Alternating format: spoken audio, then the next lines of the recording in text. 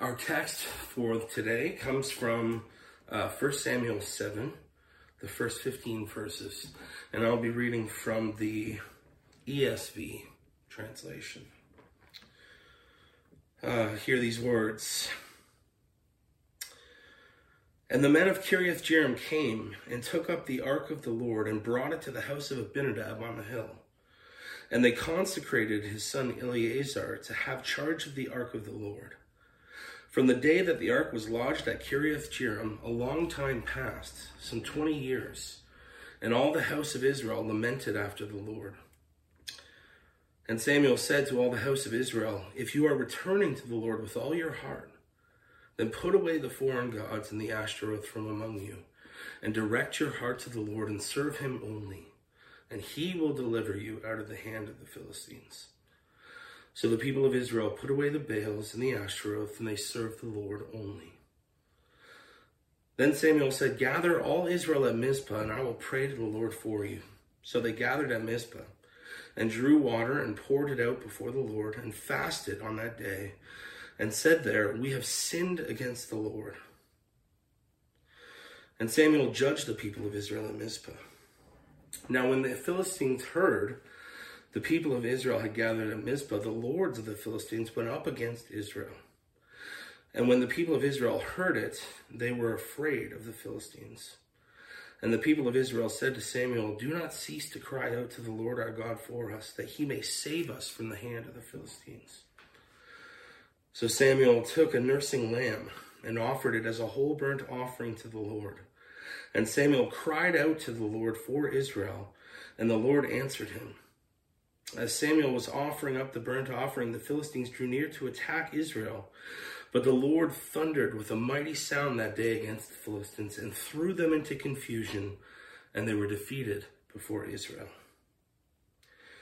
And the men of Israel went out from Mizpah and pursued the Philistines and struck them as far as below Beth-kar. Then Samuel took a stone and set it up between Mizpah and Shen and called its name Ebenezer. For he said, till now the Lord has helped us.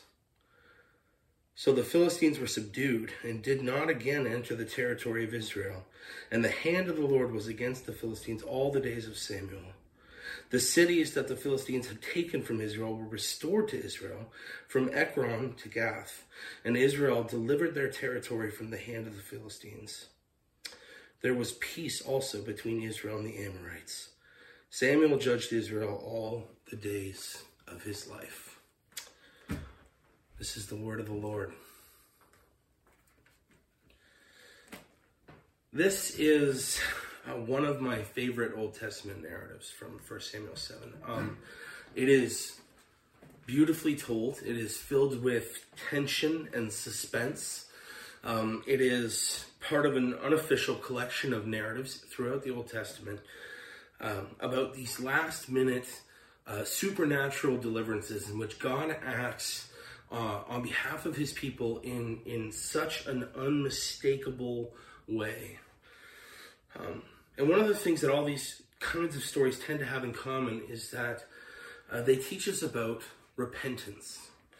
All right, now repentance is one of those words that for those of us who grew up around church, we've been around this word our whole lives. We've heard it a lot. We've probably never thought a lot about it. But if you didn't grow up around church, I spent some time trying to think of what is a non-biblical, non-sort of churchy reference to repentance look like. And really the only thing that came to mind was, like one of those cartoon doomsday prophets with a placard that says, repent, the end is nigh. And if that's your only exposure to the word, then I can appreciate that it's confusing or that it might even make you uncomfortable. Because it frames repentance merely as a way of escaping the wrath of an angry God. Now, theologically speaking, there is an element of truth to that, of course, but there's so much more to repentance than that, right? To repent literally means to turn back. And you may be asking, to turn back from what? Well, The biblical call to repentance is a call to turn back from the path that you are on because it leads to your own destruction. So it is a loving warning. It is a life-giving call. You see, true repentance is critical for human flourishing. And we're going to get more into that later, but obviously today I hope to preach to you on the topic of repentance. And I hope to do that under 3 points, or 3 headings, I guess. First, the necessity of repentance. Second, the anatomy of repentance. And third, the promise of repentance. Okay, so the necessity, the anatomy, and the promise of repentance. All right, so firstly, the necessity of repentance. You know, as our text opens, we see Israel in lament. Why are the Israelites lamenting after the Lord, we ask? In order to understand this, we actually have to back up a little bit. As is often the case, this is a larger block of narrative and it can't be isolated from the rest. But I'll be brief. The book of Samuel picks up where the book of Judges leaves off, with this ominous phrase that everyone was doing what was right in his own eyes. You see, Israel lacked qualified leadership. And we've talked about this many times at GVC. You know, as go the leaders, so go the people, right?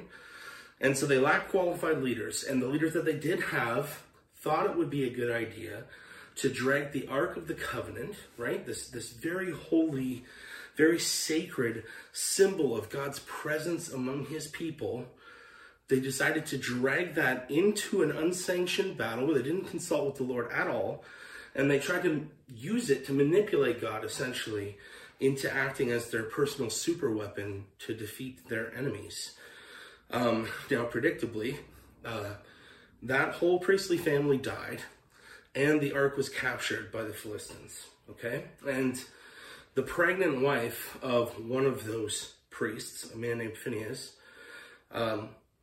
his wife went into labor when she heard that the ark had been captured, and she actually died giving birth to her child, and lived just long enough to name her child Ichabod, which in Hebrew means the glory is gone.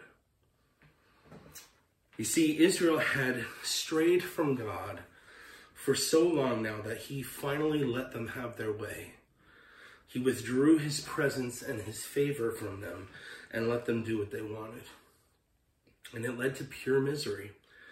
And so Israel is lamenting after the Lord, right? They were meant to be his people, right? The Lord was supposed to dwell with them. This land was their promised inheritance, right? It was supposed to be the land flowing with milk and honey, right?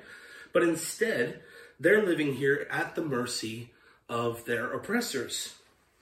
You know, the Philistines had taken over a number of their important and strategically located cities and had disarmed the Israelites. The Israelites weren't even allowed to have weapons or blacksmiths even. We read this elsewhere in Samuel that was one of the Philistine tactics, is that if the Israelites even needed to sharpen tools, they would have to go to one of these Philistine strongholds and use their blacksmiths to sharpen their tools. And this, of course, was to thwart any possibility of any kind of uprising or revolt. And so they were functionally slaves in their own land. How could this possibly be? How did they arrive at this place? God had freed them from slavery in Egypt, right? Miraculously, and led them into this promised land, and now they find themselves enslaved again. Well, they failed to obey God.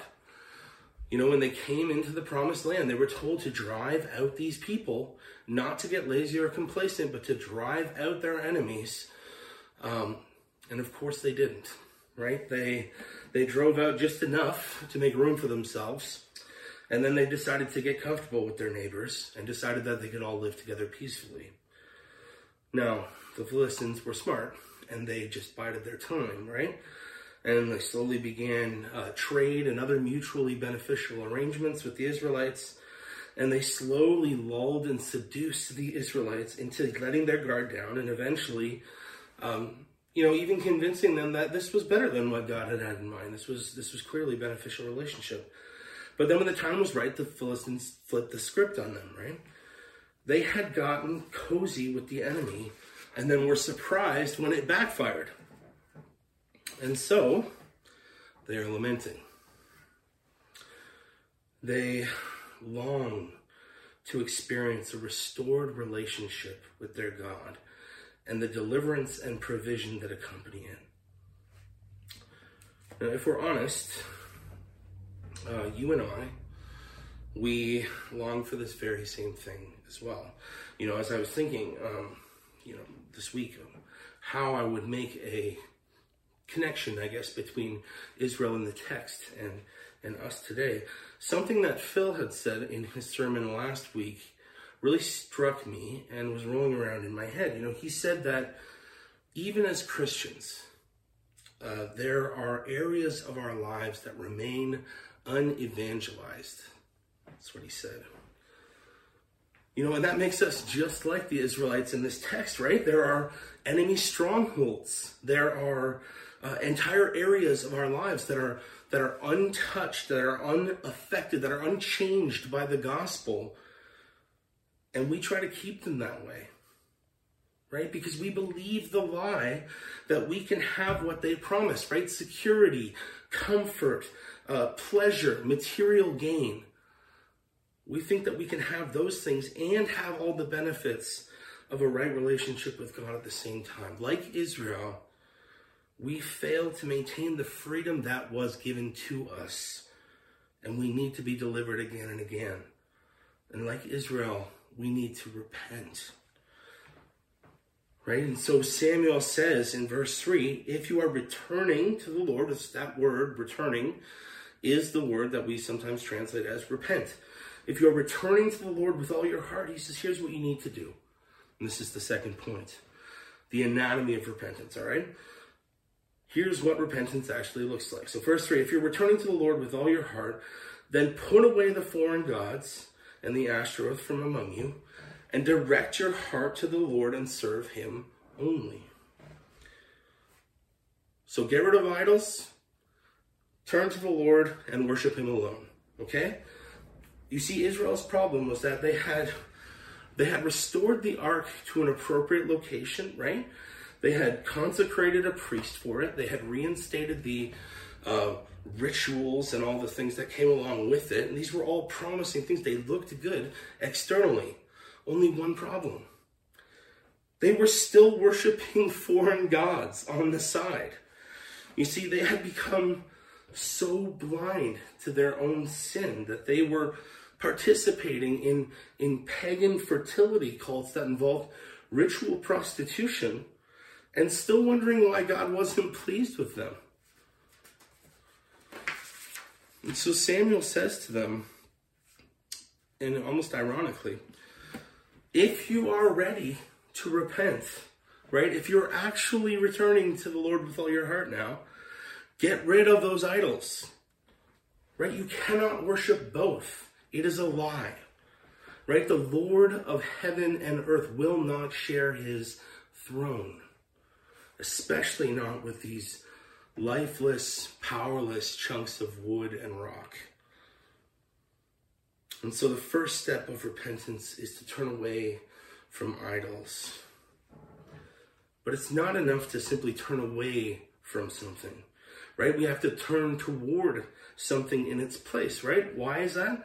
We are designed for worship, right? We're designed to orient ourselves around that which we prize above all else. If we turn from one thing at our center, a vacuum is left that will be filled simply by the next thing that comes along, right? We will always worship something. And so what does Samuel say? He says, put away idols and direct your heart to the Lord and serve him only. He says, fix your eyes, or fix the eyes of your heart even, on the one who can actually deliver you and who always follows through on his promises. That is what you were made for. That's what you and I were made for. Right? We were created to be in relationship with our Creator, to orient our entire lives around him in uninterrupted worship. You know, and this one's maybe for the kids, but I find it fascinating. Have you ever seen one of those time-lapse videos of sunflowers tracking the sun throughout the day and then going back? I don't know a lot about this, but I did some reading, and it seems as though it's believed that they do this in order to ensure maximum attraction to pollinators for the largest possible window of time each day by keeping the face of the bloom as warm as possible, I guess. At any rate, if it's true, then in order for a sunflower to flourish, right, in order for it to be all that it was created to be and to do all that it was created to do, it needs to daily orient itself and reorient itself constantly to the sun. You see, and this is how we are designed to relate to the Lord. Right? And so Samuel instructs Israel to reorient themselves to the Lord. Right? And to their credit, we see in verse 4 that they respond immediately by putting away the Baals and the Ashtaroth and serving the Lord only. Samuel then gathers them on a hilltop where it says they drew water and poured it out before the Lord and fasted on that day. All right, that's verse 6. So what's going on here? Well, one of the reasons that people worshipped Baal in the ancient Near East was because it was believed that he was responsible for the rains, right? And in an arid climate, water is precious and scarce and could be hard to come by in certain seasons. And droughts could be deadly, right? And so the idea of drawing precious water and pouring it out before the Lord is an outward display of a renewed commitment to trust in the Lord to provide what they needed and not to look elsewhere for it. Right? And similarly, fasting conveyed this deep sense of dependence on God alone. All right? And then in verse 6 again, we see, lastly, we're at verse 6 here.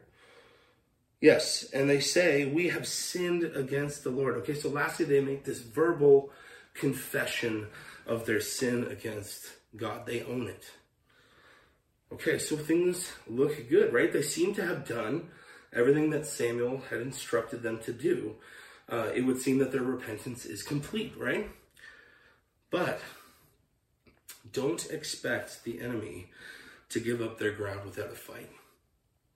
Right? And I've always loved verse 7 of this text because here you see that when the Philistines hear that Samuel has gathered Israel together at Mizpah for this little revival, for this little prayer meeting, for this little reorientation session, right?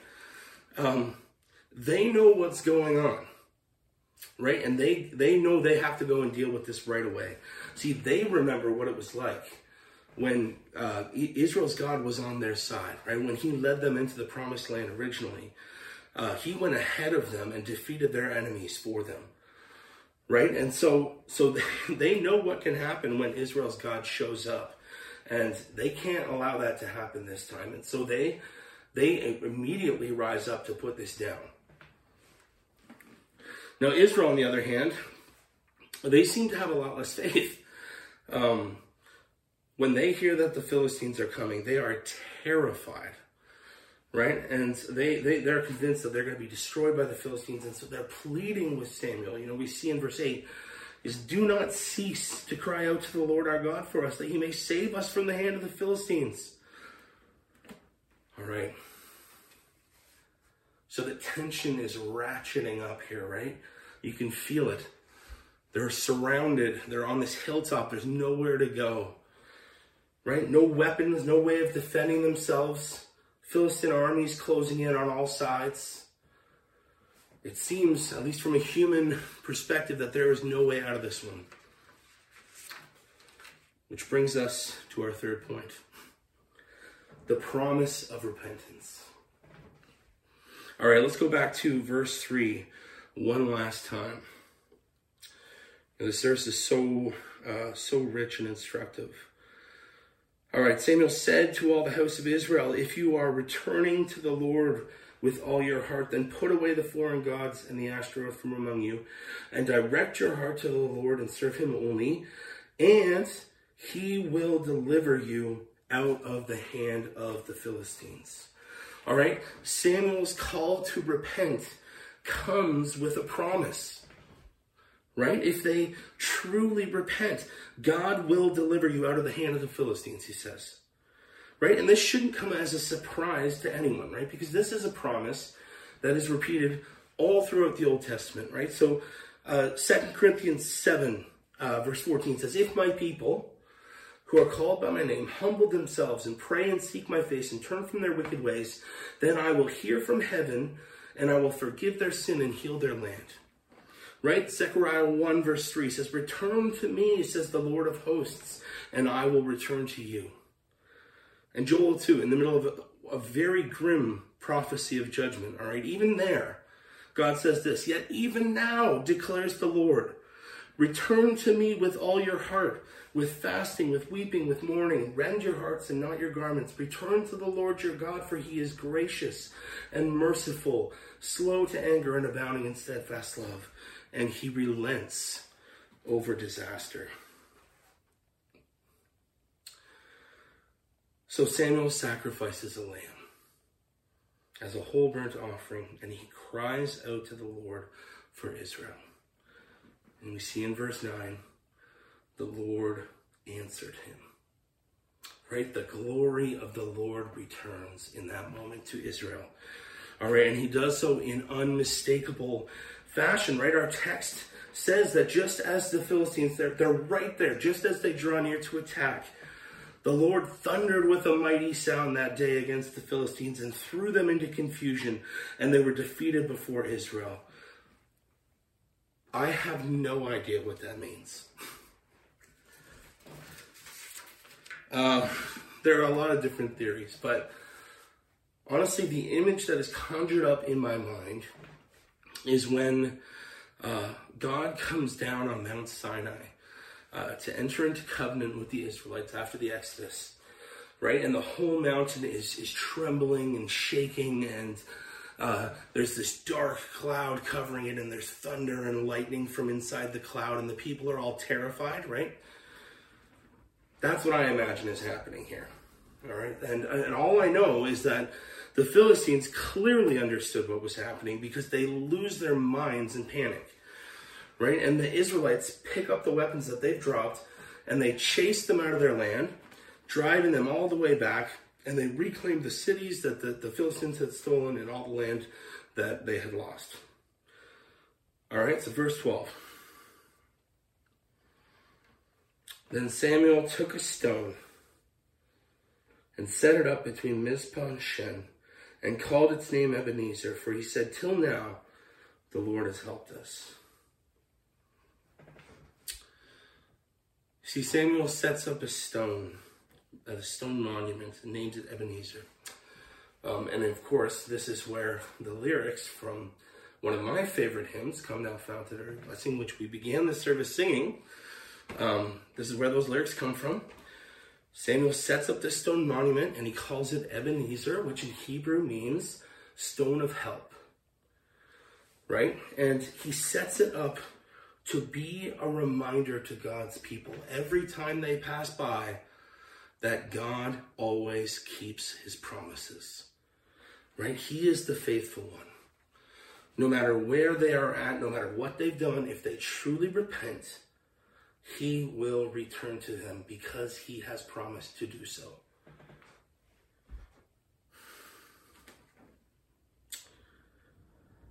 And Samuel sets up this memorial because he knows full well that the Israelites aren't done wandering from God yet. He knows that they're going to need to be reminded of this again and again and again. right? In fact, at the beginning, I said that this is one of a collection of stories of deliverance in the Old Testament, right? The whole Old Testament is a record of Israel's wandering from God, getting into trouble, repenting, crying out to God for help, and then being delivered again, right? Over and over and over again. And we are no different, right? Prone to wander, Lord, I feel it. Prone to leave the God I love.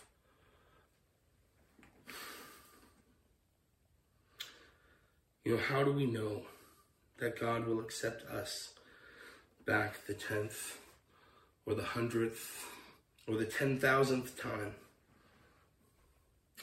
Look back at verse 10. There we see that it's while Samuel is offering up this lamb as a whole burnt offering that the Lord answers him. This lamb was a representation of the worthy lamb that was to come, right? Jesus Christ. And when Jesus found himself in his own hour of terror, alone on a hilltop, enemies all around, he cried out to God for deliverance and was forsaken, so that you and I would never be. You see, the once and for all sacrifice of Jesus is the guarantee that when we turn to God in true repentance, no matter how far we've wandered, no matter how many times, no matter what it is that we've been chasing after, he will deliver us from the clutches of the enemy. And it's because of this that we can sing those words week after week and rest in the full confidence that God delights to answer this prayer. Pray with me. Father, we are so prone to wander, prone to leave the God we love. Lord, we know it's true. But we thank and praise you for the promise that we have in Jesus Christ, that if we simply turn back to you in faith, that we simply throw ourselves on your mercy, that you will come through no matter what, time after time after time. Lord, you are far more good to us than we deserve. Far, far more good to us than we deserve. We love you. We pray all this in Jesus' name. Amen.